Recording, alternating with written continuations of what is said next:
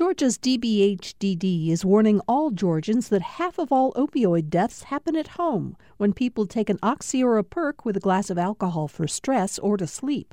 Learn more about protecting families from opioid overdoses at opioidresponse.info.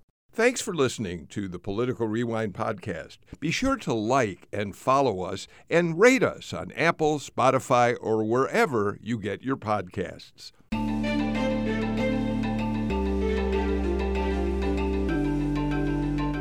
Here we go. Time for another Political Rewind. I'm Bill Nygut. Lots of political news, as there is just about every day when we get started on the show to talk about today. So let's get right to the panel and begin our conversation. It's Thursday. That means my partner from the Atlanta Journal-Constitution is the boss himself, Kevin Riley, the editor of the Atlanta Journal-Constitution. How are you, Kevin? Great, Bill. Good. It's so good to be with you. Thursday has turned into my favorite day of the week, and I can't wait. Today's panel is going to be a great one. So, yeah, I think that's right. Well, I'm glad, of course, that you're with us. We're also joined today by State Representative Mary Margaret Oliver, who the base of her district is in Decatur. And I always say that, Mary Margaret, but you mentioned the last time you were on that I failed to talk about the wider boundaries of your district. Why don't you do that for us? I go north to Brookhaven, and I include City of Atlanta and Chamblee. Under redistricting, I go a little bit further west, but I represent cities and unincorporated DeKalb and 3 school districts. Well, thank you, as always, for being with us today. Tammy Greer is back with us, political science professor at Clark Atlanta University. And I think I am correct in saying, Tammy, that you are the only panelist who has ever appeared on the show who is not only a political science professor, but is the mother of triplets. Yes. Welcome to the show. Thank you. We're glad to have you here. And Eric Tannenblatt is back with us today. Eric, we're really happy to have you back. Eric has been involved in politics and working on the Republican side for many, many years, going back to working with Paul Coverdale, working with George H.W. Bush, George W. Bush. He was chief of staff in the first term of Sonny Perdue's governorship. And beyond that, worked with Mitt Romney and continues to be very active in politics. And Eric, to prove that you have your finger on the pulse of Republican politics, you are the first one to point out to me that Herschel Walker's dog, Cheerio, has his own Twitter account. I mean, that tells us you're really in touch with what's going on. Well, and I should also add that, I'm a proud resident of the city of Atlanta in the community of Buckhead, which is where Cheerio lives. Oh, okay. Oh, really? And you're also the incoming, I think still incoming chair of the Buckhead Coalition, right? So you're going to be looking for months ahead at what may be further steps to try to separate Buckhead from the city of Atlanta, I assume. We'll be watching that closely. Bad idea. Buckhead is an important part of the city of Atlanta and needs to stay part of Atlanta. Okay. By the way, Cheerio Walker's Twitter says he is a P-A-W, political strategist, full of life, got lots of pranks. My family is fit, but I'm a little chunky. So thank you for pointing that out to us, Eric. All right, let's get right to the important and serious business on today's show.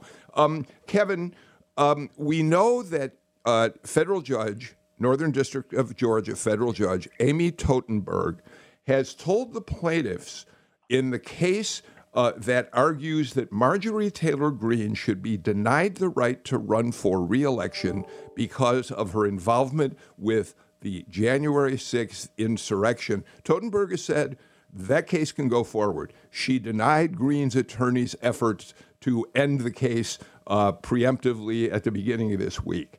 There are lots of legal issues, and I want to get into them in some depth because, Kevin, as things now stand, it's quite possible that she may have to appear in court tomorrow to testify about the accusations that have been lodged against her. Yeah, it's a tremendously complicated case, Billy, that involves constitutional law dating back to the Civil War. But it's clear that the folks who filed, the plaintiffs in this case, really want to get Marjorie Taylor Greene under oath and force her to answer some questions. Fortunately, we have a lawyer on the panel today who I hope will completely clear this up for the novices among us who can't quite understand the complexities of this. I know that's an unfair request of Representative Oliver, but holy cow, this thing's hard to understand. Mary Margaret, I was going to turn to you on this. Let me just lay out just a little bit of it and then ask you to expand on it. This lawsuit has been brought by an organization that's challenged several other sitting members of Congress who are running for re-election, including Madison Cawthorn in North Carolina, on the same basis that they were either involved in, supported, aided the insurrection. It is based on Section 3 of the 14th Amendment to the United States Constitution, which was ratified 3 years after the Civil War. And what that section did was to say that any member of the Confederacy, as a traitor to the country, would be denied the right to hold federal office. Have I got it right so far? That's a very good summary of the part of the history of this interesting conflict. I tried to absorb the 73-page order Judge Totenberg entered this week, and this is my favorite sentence. And then we'll talk about how Georgia law, challenge law, intersects with this constitutional provision. Judge Totenberg said, "This case involves a whirlpool of colliding constitutional interest of public import. The novelty of the factual and historical posture of this case, especially when assessed in the context of a preliminary injunction motion reviewed on a fast track, has made resolution of the complex legal issues at stake here particularly demanding." And for 73 pages, she tried to outline how demanding these issues are and went through the recent history since Marjorie Taylor Greene qualified of the electors of the 14th Congressional District, voters in that district, having the right under Georgia's challenge law, a Georgia statute, to challenge the right of Marjorie Taylor Greene to qualify to run for office based on this 1868, Section 3 of the 14th Amendment of the Constitution. The interesting part to me, because I used to be an administrative law judge myself of the Secretary of State's office, is that this case has been going on for a month now before Administrative Law Judge Bordeaux. They have been incredibly active day to day. Marjorie Taylor Greene, among her activities in the administrative hearing of the Georgia's challenge law, has objected to this action in many ways. First of all, she says she didn't get the pleadings because the wrong email address was used or put on her qualifying document. That always kind of makes the lawyers look bad when they're saying they didn't get notice because of typos. And she's saying that her freedom of speech is curtailed constitutionally by this opportunity for voters to claim that she participated in acts of insurrection on January 6th, which would bar her from serving under this 14th Amendment, Section 3. I'm really curious. I'm very curious, and I'll be watching this hearing tomorrow, which will be Zoom, available to all witnesses, all Georgians, whether the Marjorie Taylor Greene's lawyers today will be able to appeal Judge Totenberg's order and be able to prevent her from going under oath tomorrow. In my lawyer hat of looking at this very complex case and historical case, it's a factual determination about whether or not her acts, which are outlined in the complaint extensively, the Georgia statute, challenge statute, constitute insurrection. And a factual case should be determined by the fact finder, the judge. The legal efforts to stop this proceeding are pretty interesting. Eric, the reason this gets a little bit even more complicated than it already is that Congress did later pass a provision which said that Section 3 of the 14th Amendment would only apply retrospectively to members of the Confederacy. Okay? That was the reason that in the Madison Cawthorn case in North Carolina, the federal judge there said, we're not going to disqualify him as a candidate because of the action Congress took. But what Judge Totenberg says is that was a wrong ruling. She claims that if Congress had really wanted to make that only retroactive to Confederate members of the Confederacy, they would have, in fact, had to amend the Constitution to do it. So, Eric, I know this all gets into the legal weeds, but of course, the significant question here is challenging a sitting member of Congress to have the right to run for re-election. There are some people, no matter how distasteful they may find a lot of Marjorie Taylor Greene's actions, who are going to question whether that's the way to get rid of her.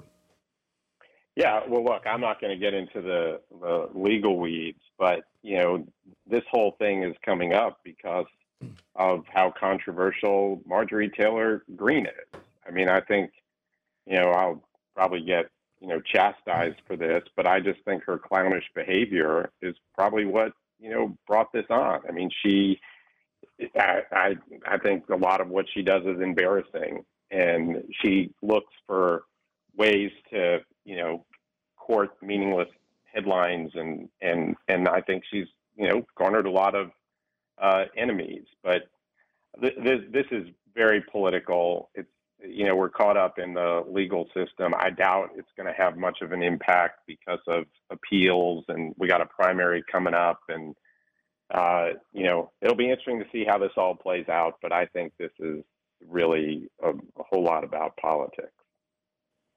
Tammy, I'm thinking about you in this case because one of the things that you have always been involved with in your work is encouraging voter participation, really mobilizing people to take part in our democracy. With that in mind, and I guess I got to be careful here, because if she was in fact an insurrectionist, I think you do have legitimate questions as to whether she should be allowed to continue a run for office. At the same time, is there something, as her lawyers contend, anti-democratic about the way this might be viewed by some people? No, to the last question. And I say that because when it comes to, for example, the argument that she's making about free speech, that does not consider that, number one, the Supreme Court has limitations to free speech, right? And then number two, that just because you have the option of making speech doesn't mean that there are not consequences. There are consequences based on, our actions and our words. And to the point, though, when it comes to the democratic process, this is an opportunity for the voters in her district to say this does not represent who we want to be in our district, and to not allow her to be reelected or to be rehired by the individuals in their district. So I think there is a both and going on here, because I think that it's also important for us to be careful as to say, are there any limitations or expectations that we have of our elected officials? Is this type of behavior okay? And if it is okay, then would the republic not be in jeopardy at that point? If anyone can say, this is a challenge, or I disagree with an election result, and then help to create a conspiracy and then actions that overturn a legal and lawful election. Oh, Kevin Riley. Bill, I'm going to take a moment here and read from the New York Times. Marjorie Taylor Greene's lawyer called the effort to remove her from the ballot part of a well-funded nationwide effort to strip voters of their right to vote for candidates of their choice, with elections determined by bureaucrats, judges, lawyers, and clever legal arguments. I got to agree with her lawyer. I think Marjorie Taylor Greene should call up President Trump and read that very paragraph to him. Oh, God. Mary Margaret, take us a step further on this discussion. The legal issue with my lawyer hat deals with the interpretation of the 1872 Amnesty Act. Did it look backward or did it look forward? And obviously Judge Totenberg said it only looked backward, and therefore this action can proceed. With my political hat on, I think the question that is broadly stated in my mind is she accountable in any way for what she says? And that's following up with Professor Greer. When people lie intentionally misstate facts in a dangerous way, and if the facts could be presented, which the challengers intend to present, that her actions were dangerous and insightful of the riot of January 6th, then she should be accountable. Are politicians who lie and say irresponsible, dangerous things ever accountable? That's the political question. Yeah, and I agree with Mary Margaret, but I will say, as the point was made earlier, this is a decision that should be up to the voters ultimately. And I've got to say, just from talking to people in her congressional district, she's very popular. And, if, barring this, whatever happens with this case, if she's on the ballot, it wouldn't surprise me if she gets reelected by a fairly significant margin. Yeah, I mean, it does appear right now that Marjorie Taylor Greene is going to have very little trouble winning re-election. So it's interesting that this move would preempt her ability to go to the voters and give them a chance to put her back in office. Mary Margaret, just before we move on, what is the next step? First of all, help us understand what is the administrative law judge in this case. You said that they've already been in court for weeks about this right now, which is something I was unaware of and I haven't seen reported very broadly. So what have they been in court about? And is it up to the administrative law judge to make the final determination of whether she'll be on the ballot, assuming that the Constitution supports this effort to disqualify her?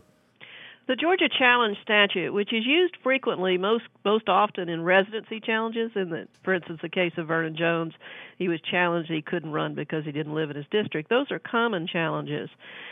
The statute directs that an administrative law judge make preliminary factual findings and legal determinations, and then that decision is given to Secretary of State Raffensperger, who makes the final decision.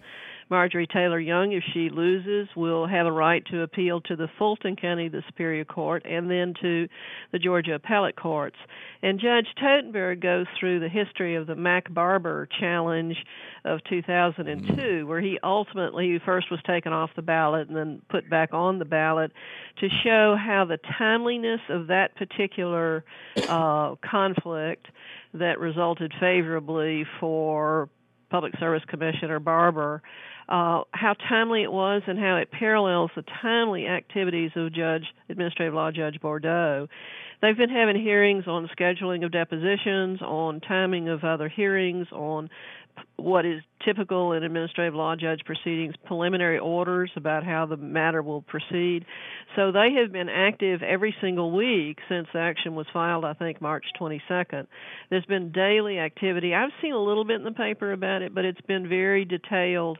It's very, very significantly detailed in Judge Totenberg's order that if the ballots have already been printed, and so she goes through in her order, if the ballots weren't printed, that they could be struck, or if they were printed, they could be marked through, or ultimately, based on the timing, every single precinct will have a sign up that says Marjorie Taylor Greene is not on your ballot, even though she looks like she's on your ballot. So the timing of all of this is very critical and part of the constitutional discussion about is she being barred constitutionally in a proper way. All of that is kind of in the weeds. I apologize for interrupting. So let me make sure I get the most important practical question, which I think Eric referred to. This is not going to be, you're not going to be able to resolve all of this given the possibility of appeals and by May 24th, the primary election. So what happens in the event that this is an ongoing case past the primary when Marjorie Taylor Greene is still on the ballot? Does she then get disqualified in the general election? Actually, I think that they could accomplish all these legal steps because they're moving fast now. and they will move fast. And in the example of Public Service Commissioner Mac Barber's case, they moved just very quickly. But can I ask a question about, Mary Margaret, you said that the administrative law judge's decision goes to the Secretary of State. Does the Secretary of State have a time limit when he needs to render an opinion, or can he sit on it? He will not sit on it.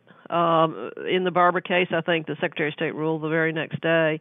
The statute does have specific time limits in it, but I don't remember if the Secretary of State was given a specific time limit. It will move very fast.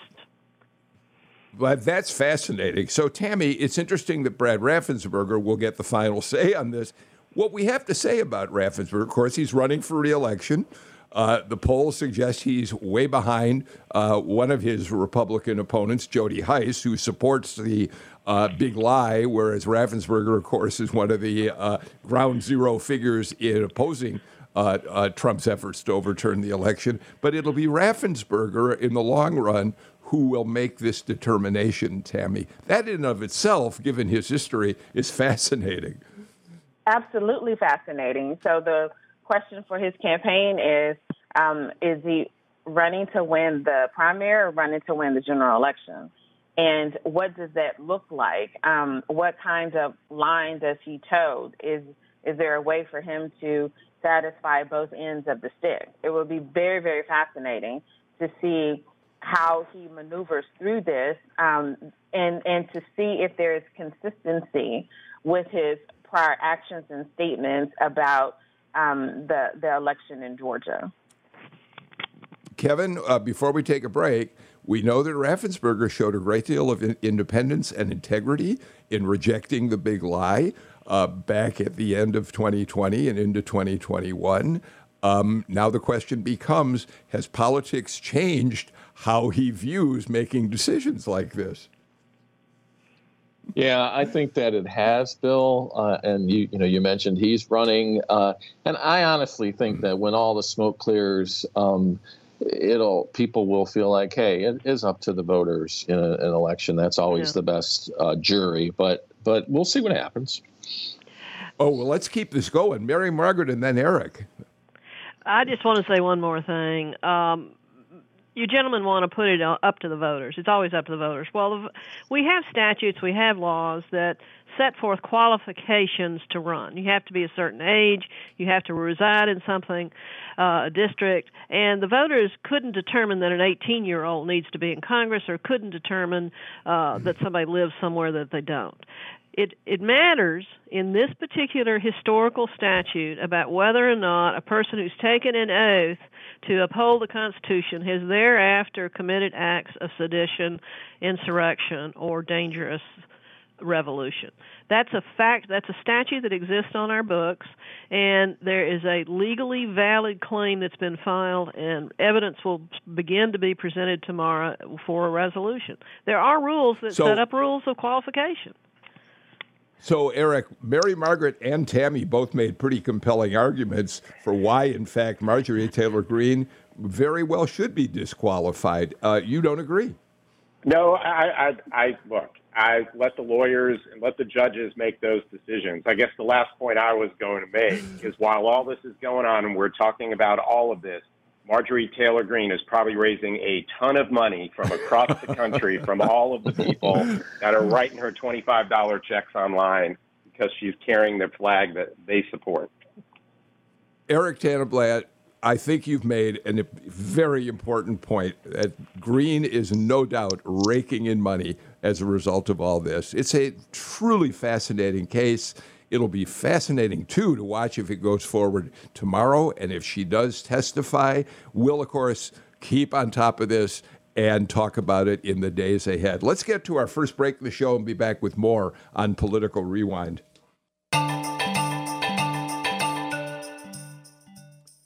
Eric Tannenblatt, Kevin Riley, Mary Margaret Oliver, Tammy Greer with me for Political Rewind today. I've got to tell you, if you've been with us since the very top of the show, and heard our discussion about Marjorie Taylor Greene, the challenge to her being able to remain on the ballot, you absolutely understand why I feel like the luckiest guy in the world to get to host this show every day. It was a wonderful conversation. If you're just joining us now, really, you should go back and listen to it online or at our podcast. It's really interesting. Let's, though, move forward now with another item that I just saw this morning, Kevin, for the first time on the AJC website at ajc.com. Raphael Warnock, who a year ago ran on a promise that he was going to change the culture, be part of the change of the culture, change of values in Washington, just put out a brand new commercial in which he is clearly scaling back expectations. Let's listen to the audio of that commercial, Kevin, and then talk about it. I'm Raphael Warnock. I'm a dad, a senator, a pastor, but a magician? I'm not. So in just a year in the Senate, did I think I could fix Washington? Of course not. But every day I focused on what I could do for our state, creating jobs, fixing infrastructure, expanding healthcare. I approve this message because that's not magic, that's doing the job for Georgia. Kevin Riley, Greg Bluestein wrote the piece about this, and he said that Chuck Todd at NBC called the spot the best of the, quote, letting the base down gently ads in this election cycle. Republicans, like people in the Walker campaign, have said, if this is your messaging strategy, you're already losing. And it does appear in some ways that he's looking over his shoulder at the dismal approval ratings that President Biden has right now. Well, yeah, Bill, let me just mention there was no puppy in the ad, which was disappointing and will be disappointing to many, who follow politics in Georgia. But to me, it's an odd thing, and I'm really interested because we've got a couple people or some people on this panel who really understand political campaigns and strategy. But why do the Democrats keep insisting on owning up to the bad things about the economy and keep letting the Republicans own the best things about the economy? I mean, we've got record job growth. We've got a lot of positive things going on. And the Democrats seem to be busy apologizing for gas prices all the time. Why is that, Eric Tannenblatt? Why are they doing that?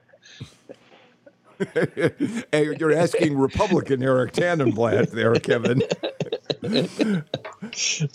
Do you want me to respond, Bill? Look, when whoever the president is, they own the economic conditions of the country, and there's no running away from it from Joe Biden. And what this just says to me, and I've said this before, is that Joe Biden didn't win Georgia. Donald Trump lost Georgia, and the last election was a referendum on the former president. And now you're seeing that his policies since he's been put in office have not done what I think some people had hoped. As it relates to the economy. Now, he's not to blame for all of it, but it's under his watch, so he owns it. And unfortunately, Raphael Warnock is a Democratic senator in a democratically controlled Congress with a Democratic president. And I think what he's trying to do is to sort of set the stage for what's to come, because I think there's going to be a lot of blame that's going to be put on, not just Joe Biden, but as we get to this next election, on those that are part of his party.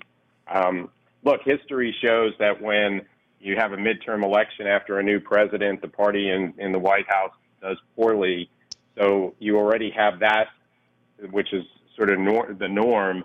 And then just given the rising inflation that we're seeing right now and some of the instability in the world, it's just a recipe for what's not going to be a very good election for Democrats. And I think Raphael Warnock's trying to distance himself as best he can, and I don't know that it's going to work. Mary Margaret and Tammy. History of the midterms is what it is. It's as Eric said, it's never favorable to the president's party. I think the ad is interesting to me in a different kind of way. Georgia's economy exceeds even the national strong economy. Georgia's economy has put reserves and jobs and economic growth in a way that is unprecedented in my long political career. The amount of money that Brian Kemp has in the bank and the way in which pulling in his advocacy and celebration of daily business growth and economy growth and reserves and tax revenues coming in is just as stronger as any state there is. I think Senator Warnock's ad really speaks to the fair-minded, a little bit more independent, maybe more suburban, more thoughtful voter out there who knows that politicians who say that they can turn cheese into money are lying to them. They're used to politicians lying to them, and they tolerate it with or without any kind of acceptance. Raphael Warnock is saying something slightly different and more moderate and more believable and more honest as a person who has walked into a very difficult environment and is doing very well in that environment. That's what the ad communicates to me. Him as an individual going to Washington, working like crazy, and being an average Georgian who is understanding the challenges of our divisive political world. I think the ad has a positive ring to me because it does set a separate tone, and perhaps it is a message to the voter out there who's a little bit weary of being told, nonsense, and a little bit more ready to listen to some truth-telling. Tammy? So I think it's always important for us to understand the limitations of the presidency and Article 1 of the Constitution, the legislative branch. We generally speaking, give way too much power, authority, and ability and responsibility to Article 2 of the Constitution, the executive branch, versus Article 1. So that's number one. And if we understand Senator Warnock, what I heard from the ad is I am one of 100 senators.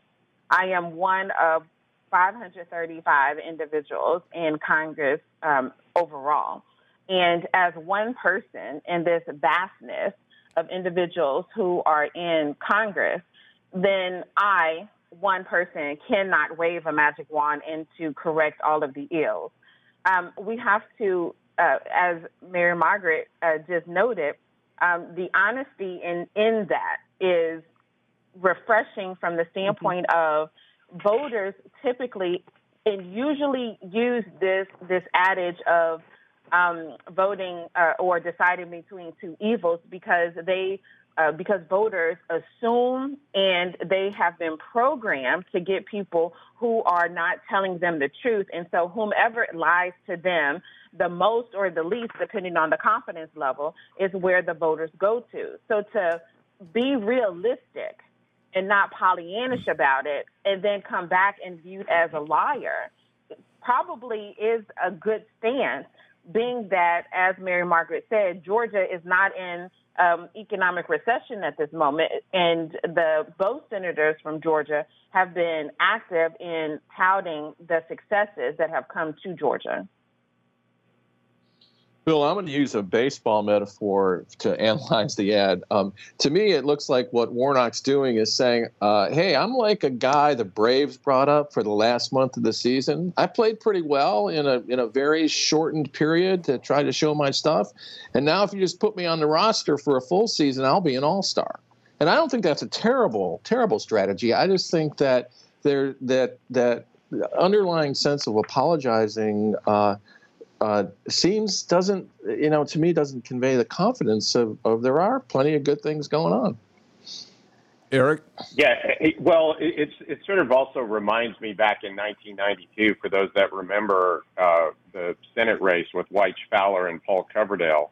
You could say one thing in Georgia, but then you do something else in Washington.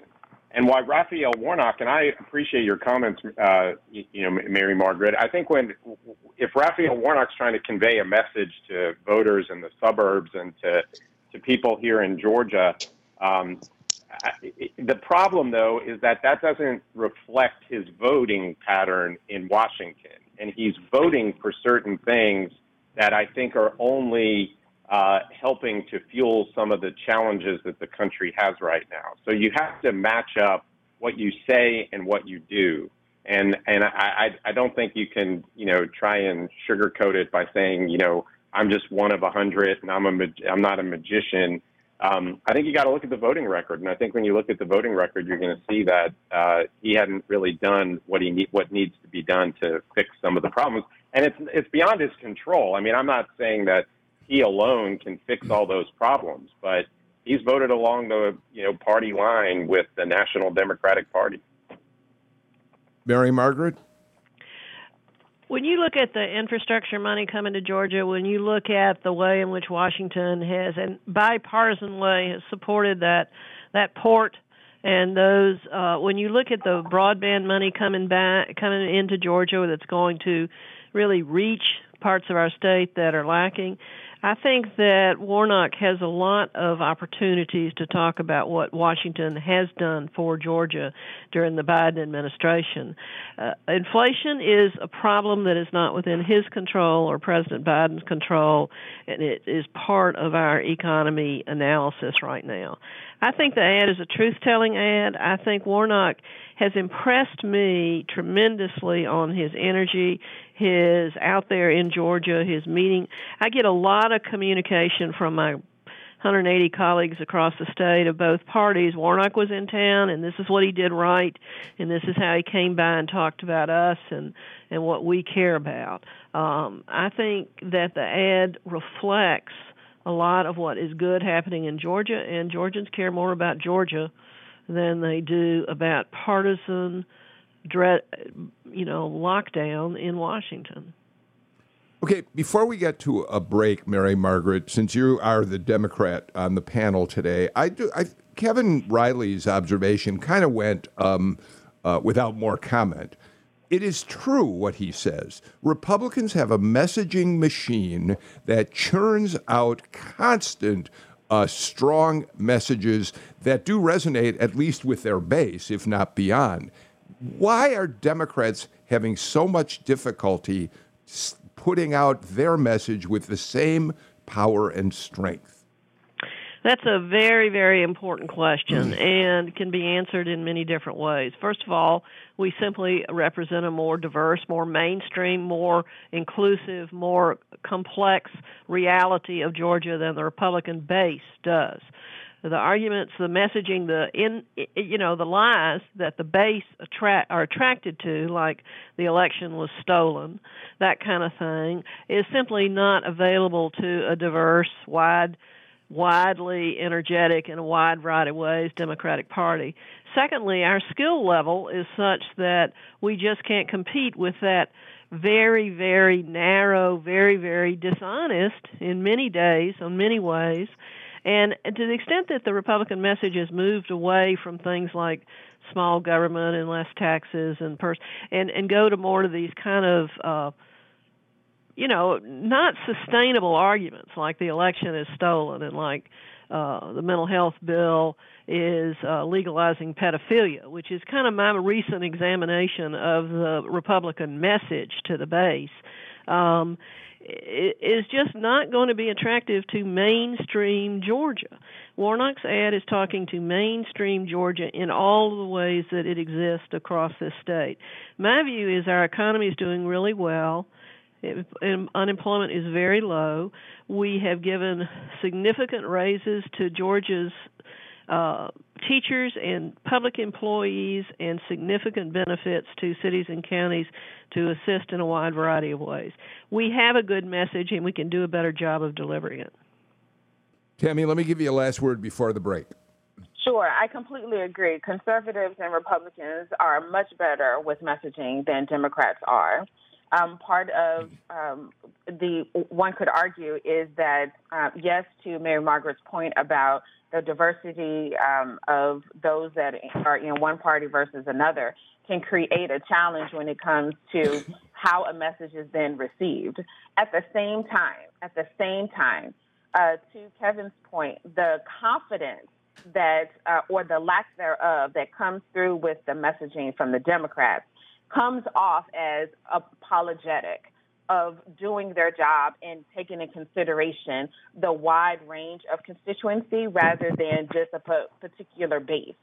So if Democrats in and of themselves want to have that stronger message, then there needs to be this confidence behind it with the understanding of what reality is. So it's, again, the both and. It is just how you create that confidence and your messaging, your strong messaging about your accomplishments. And we are still working on. I think that you can do both. It is just the underlying apologetic nature makes it appear as though you are remorseful for not being able to do more. All right, let's do this. Let's get to our final break of the show and come back with more on Political Rewind. Kevin Riley, as we all certainly know by now, a federal judge in Florida, on Monday ruled that CDC had overstepped its authority in requiring masks to be worn on public transportation, airplanes, buses, trains, and the like. And like a light switch being flipped, masks came off everywhere.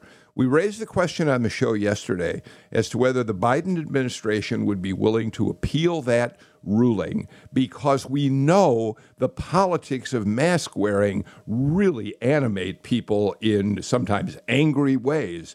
And now we know that, yes, CDC has gone to justice and said we need to appeal the ruling if for public safety, but also because we cannot allow the CDC's ability to issue this kind of public health requirement to be undermined.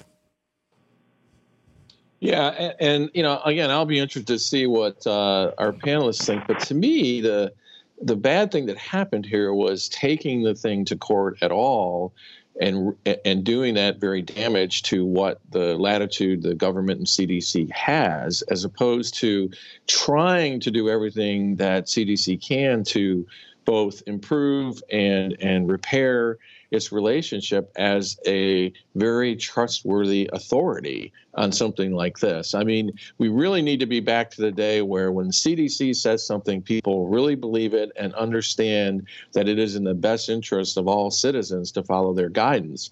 And we are so far away from that now that it doesn't seem like we will ever get back.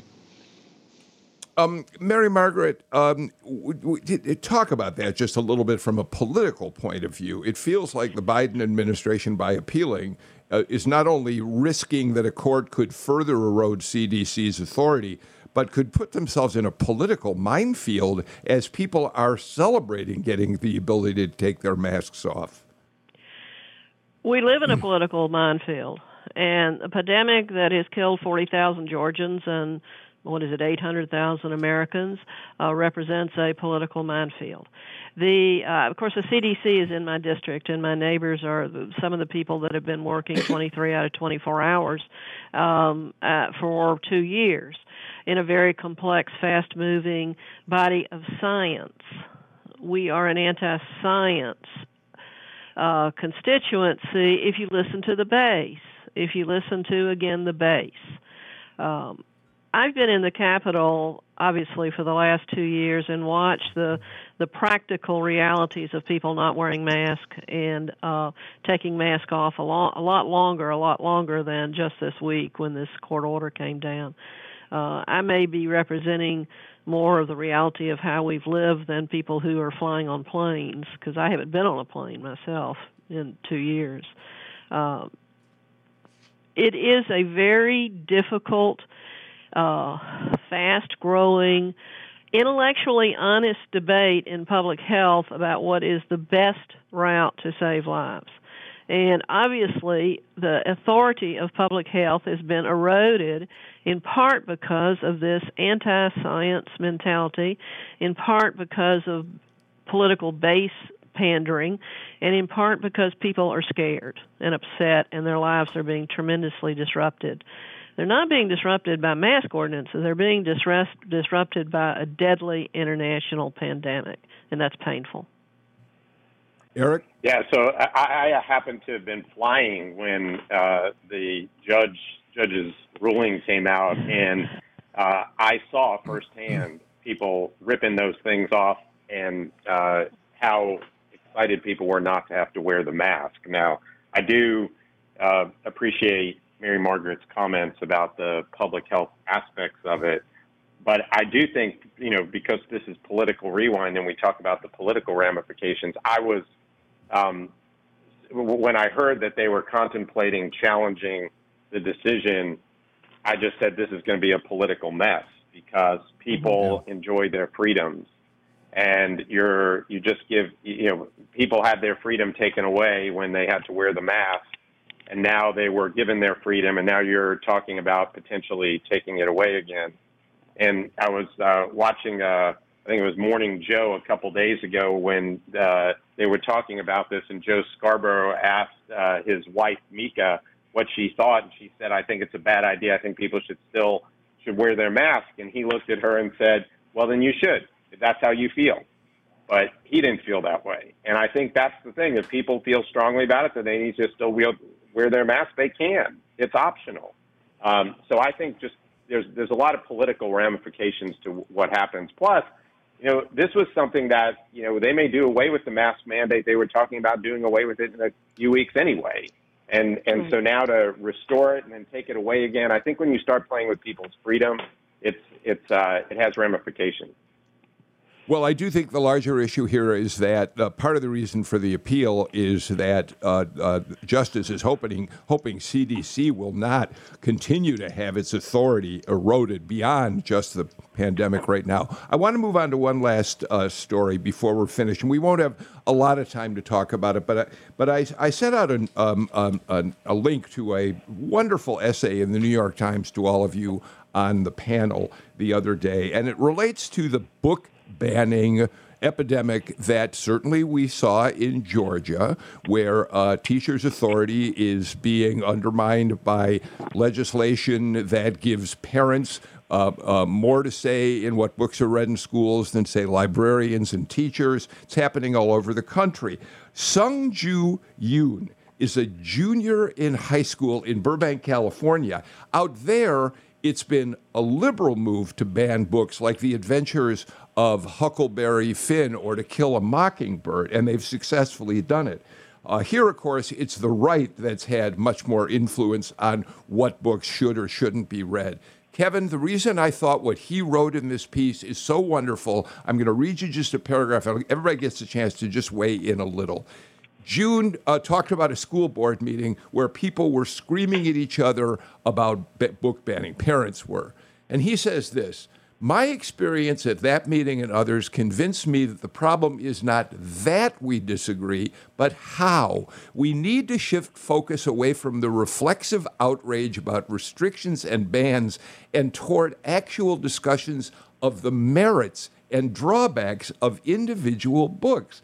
He knows that there are black people who are offended by the characterization of Jim in Huckleberry Finn. He says that book was important to him because it showed that friendships, unlikely as they sometimes are, can exist across the things that divide us. I thought it was one of the most mature essays I could possibly ask to read, coming from a kid who's probably 16 or 17 years old, Kevin. Yeah, Bill, it really touched me because Huckleberry Finn was probably one of the most important books I ever read in my life. And as this kind of debate has gone on and I've become a different person, it sticks with me still. Look, book banning never works. It's as simple as that. And if we could just get to a point to talk about things as he points out in his essay, which is very touching, and I really encourage your listeners to read it. The only thing book bannings ever accomplish is greater sales of books, and every author who writes a book dreams of a book ban. Tammy? So as the educator in me, number one, fiction invokes empathy. And so to, the author's point that, their understanding of friendship and friendship can look differently is important, right? Number two is that all too often we want to put today's values on text from, far long ago, right? So this is called social construction of reality. And it should not be. We should accept the text in the context and in the moment to which it was, and to understand how we've moved forward since then. And if we forget those items, then it doesn't work for us. And the last point, real quickly, book banning seems to be a bipartisan issue. Mary Margaret, you were in the middle of all of this. One of the things that he also writes is that he hopes we can put an end to the hyperpartisanship and have vigorous conversations about the content and value of individual books themselves. This young man who wrote this opinion had been reading books and had been thinking about books and thinking about what they meant to him and his relationships and his existence in the world. That's the beauty of reading books. He articulates in the best way possible the value of reading books. Eric, I'm going to give you one last comment before we're finished. Yeah, I agree with a lot of what is said. And you can't change history. You can learn from it. And I just wish we were not so polarized in everything that we do in society today. All right, listen, I got to tell you all, I loved this conversation with all of you today. Mary Margaret Oliver, Eric Tannenblatt, Tammy Greer, Kevin Riley, thank you for such a smart, thoughtful discussion of such interesting issues. That's it for us for today. Of course, we're back with another show tomorrow. In the meantime, please take care, stay healthy. If you want to wear a mask, I know I keep wearing a mask, but as Eric Tannenblatt says, some people may think it's time to give them up. That's up to you. I'll see you all tomorrow.